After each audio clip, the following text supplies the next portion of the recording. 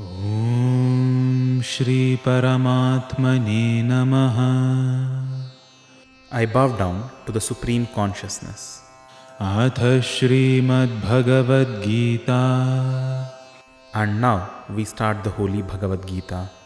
Prathamodhyayaha Arjuna Vishada Yogaha. Thus starts the first chapter of Bhagavad Gita, which describes Arjuna's suffering. Dhritarashtra Uvacha.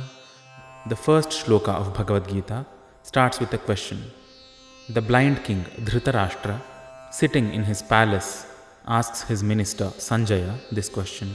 Dharmakshetre Kurukshetre Samaveta Yuyutsavaha Mamakah Pandavaschaiva Kimakurvata Sanjaya.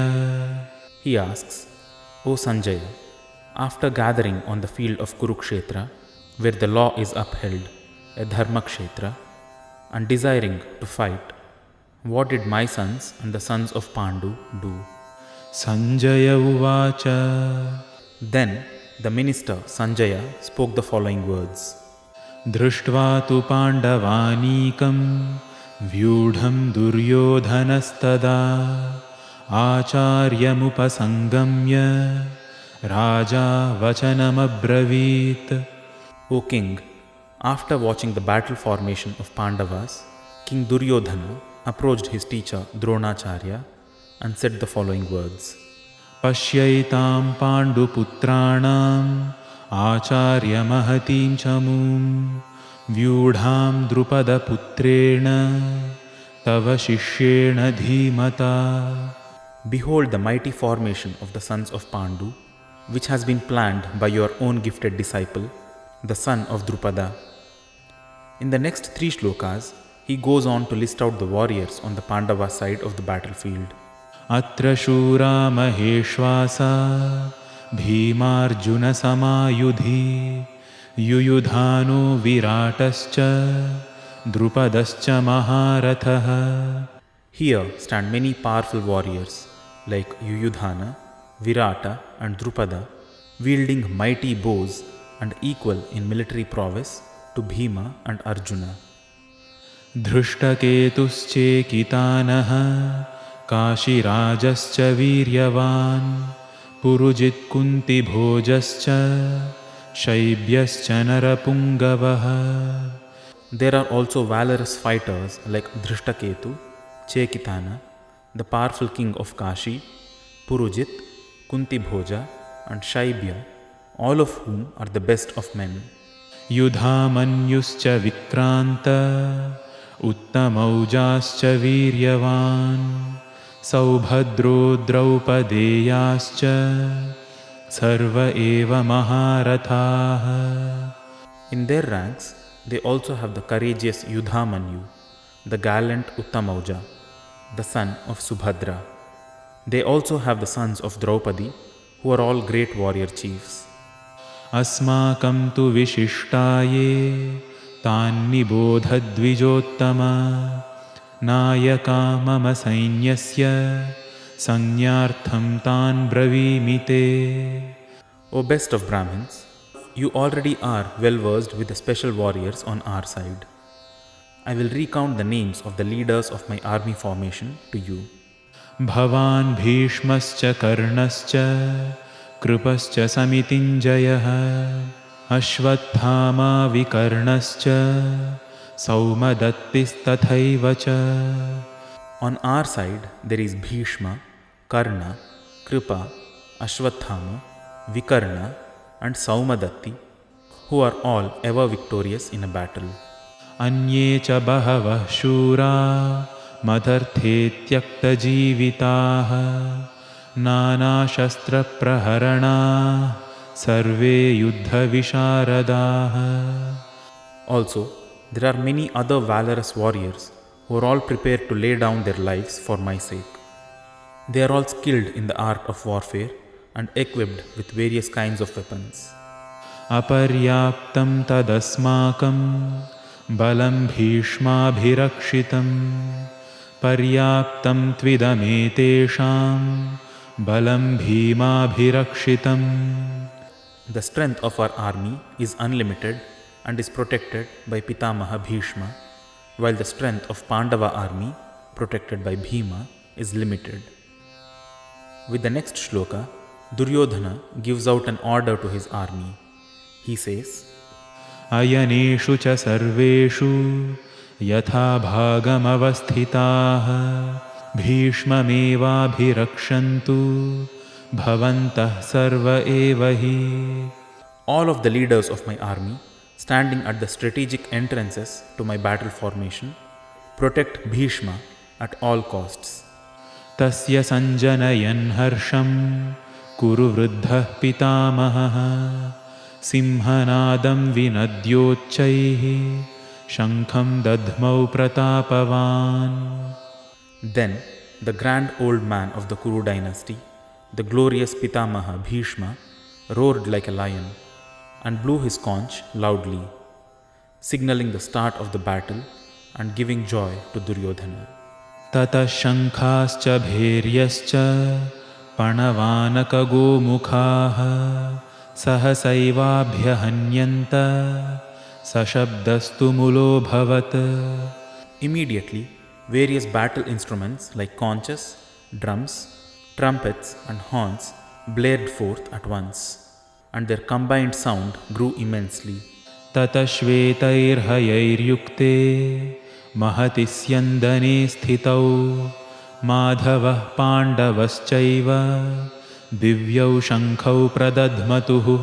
And then, from amidst the Pandava army, seated in a glorious chariot drawn by white horses, Lord Madhava and Arjuna blew their divine conch shells in response.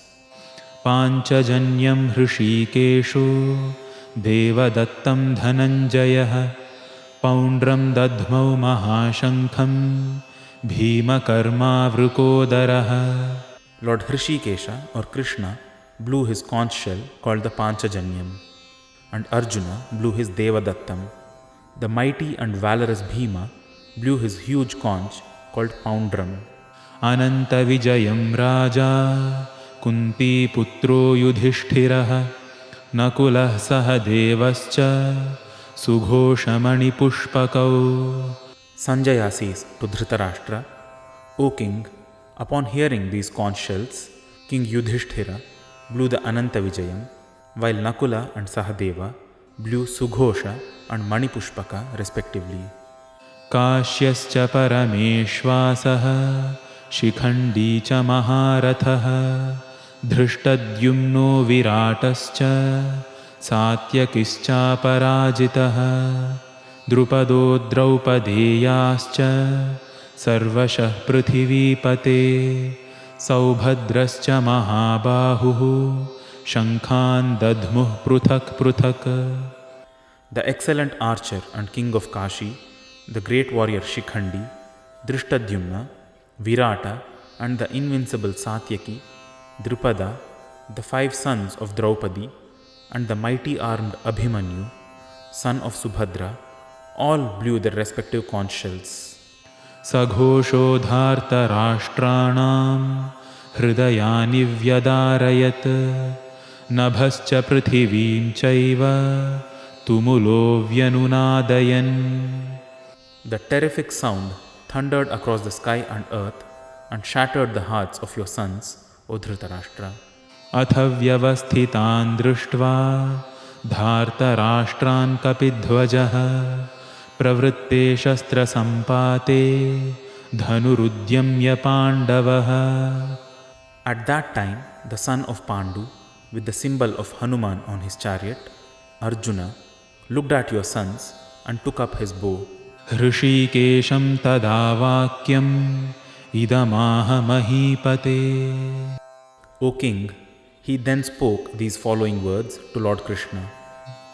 Arjuna uvacha senayorubhayor madhye ratham sthapayamechyuta yavadetan niriksheham yodhukaman avasthitan kairmaya saha yodhavyam asmin ranasamudyame. O Achyuta, Please take my chariot to the middle of both armies, so that I may look at the warriors who are eager for battle. I wish to look at those people with whom I must fight in this great war. योत्स्यमानानवेक्षेऽहं य एतेऽत्र समागताः धार्तराष्ट्रस्य दुर्बुद्धेर्युद्धे प्रियचिकीर्षवः. I desire to see those who have come here to fight on the side of the evil-minded son of Dhritarashtra, wishing to please him. Sanjaya उवाच एवमुक्तो हृषीकेशो गुडाकेशेन भारत सेनयोरुभयोर्मध्ये स्थापयित्वा रथोत्तमम्. Sanjaya spoke these following words to Dhritarashtra. Having thus been addressed by Arjuna, Lord Krishna then drew the magnificent chariot between the two armies. भीष्मद्रोणप्रमुखतः सर्वेषां च महीक्षिताम् उवाच पार्थ पश्यैतान् समवेतान् कुरूनिति. In the presence of Bhishma, Dronacharya and all the other kings, Shri Krishna said, O Partha, behold these Kurus gathered here. तत्रापश्यत् स्थितान् पार्थः पितॄनथ पितामहान् आचार्यान् मातुलान् भ्रातॄन् पुत्रान् पौत्रान् सखींस्तथा श्वशुरान् सुहृदांश्चैव सेनयोरुभयोरपि.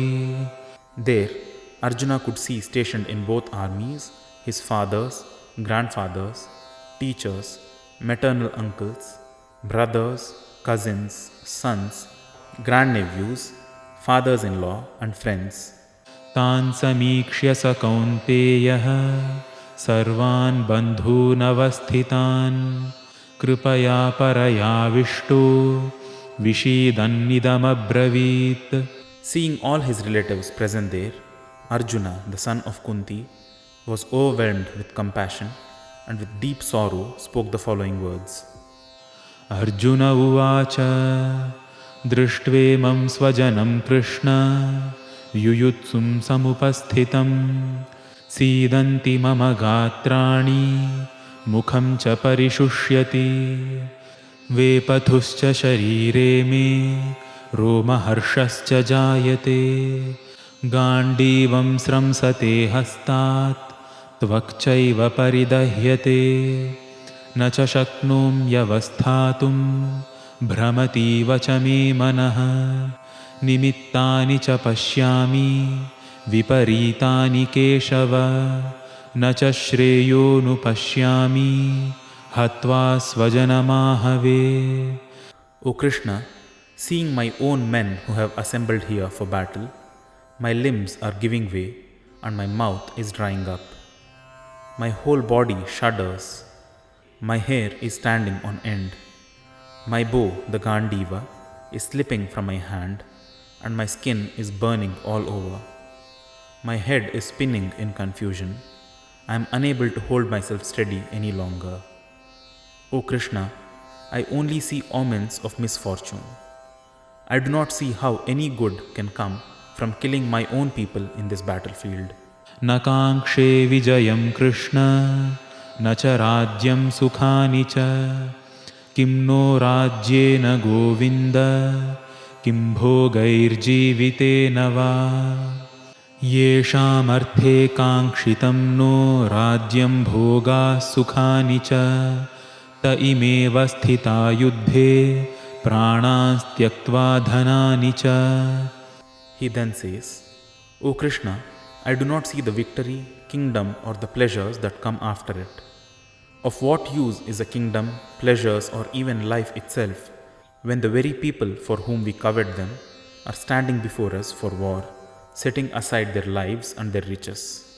आचार्याः पितरः पुत्राः तथैव च पितामहाः मातुलाः श्वशुराः पौत्राः श्यालाः सम्बन्धिनस्तथा. Teachers, fathers, sons, grandfathers, maternal uncles, grandsons, fathers-in-law, grandnephews, brothers-in-law and other relatives are present here. एतान्न हन्तुमिच्छामि घ्नतोऽपि Madhusudan अपि त्रैलोक्यराज्यस्य हेतोः किं नु मही कृते. O Madhusudana, I do not have the slightest wish of killing them, even if they attack me, even if I get the dominion over 3 worlds, definitely not for a piece of land. निहत्य धार्तराष्ट्रान्नः का प्रीतिः स्याज्जनार्दन पापमेवाश्रयेदस्मान् हत्वैतानाततायिनः. O Krishna, what pleasure will I derive from killing the sons of Dhritarashtra? Even if they instigated the war, sin will certainly fall upon us if we slay them. तस्मान्नार्हा वयं हन्तुं धार्तराष्ट्रान् स्वबान्धवान् स्वजनं हि कथं हत्वा सुखिनः स्याम Madhava. Hence, we are not well off to kill our own cousins, the sons of Dhritarashtra and friends. O Madhava, how can we hope to be happy by killing our own people? यद्यप्येते न पश्यन्ति लोभोपहतचेतसः कुलक्षयकृतं दोषं मित्रद्रोहे च पातकम्. O Janardana, even if these Kauravas are blinded by their greed, a mistake that is done towards harming the family is worse than harming friendships. कथं न ज्ञेयमस्माभिः पापादस्मान्निवर्तितुं कुलक्षयकृतं दोषं प्रपश्यद्भिर्जनार्दन. कुलक्षये प्रणश्यन्ति कुलधर्माः सनातनाः धर्मे नष्टे कुलं कृत्स्नम् अधर्मोऽभिभवत्युत. When a house and its members are destroyed, its traditions and laws are lost.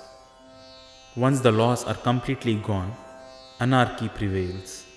अधर्माभिभवात् कृष्ण प्रदुष्यन्ति कुलस्त्रियः स्त्रीषु दुष्टासु वार्ष्णेय जायते वर्णसङ्करः. Once unlawful activities are on the rise, women are no longer safe. With that corruption, O descendant of Vrishni, the Varnashrama dharma gets spoiled. सङ्करो नरकायैव कुलघ्नानां कुलस्य च पतन्ति पितरो ह्येषां लुप्तपिण्डोदकक्रियाः. Once the Varnashrama dharma is lost, life becomes hell for both the perpetrators and the victims. Deprived of the ritualistic offerings, even the ancestors of such corrupt families fall. दोषैरेतैः कुलघ्नानां वर्णसङ्करकारकैः उत्साद्यन्ते जातिधर्माः कुलधर्माश्च शाश्वताः. Due to these kinds of mistakes which hurt one's own family and leads to the destruction of the Varnashrama dharma, the eternal social and the family laws are ruined.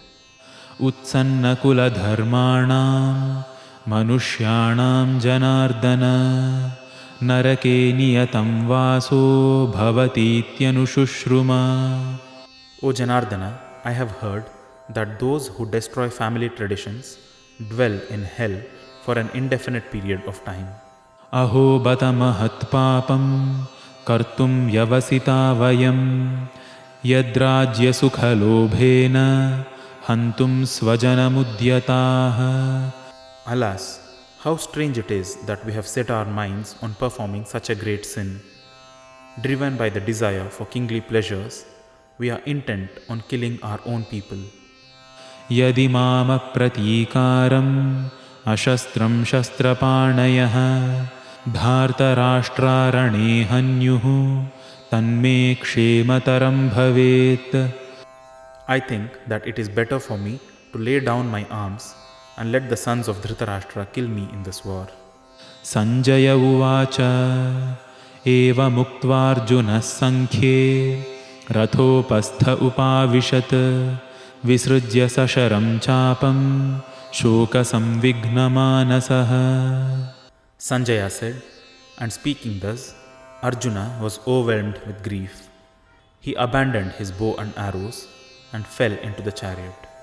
ॐ तत्सत् इति श्रीमद्भगवद्गीतासु उपनिषत्सु ब्रह्मविद्यायां योगशास्त्रे श्रीकृष्णार्जुनसंवादे अर्जुनविषादयोगो नाम प्रथमोऽध्यायः.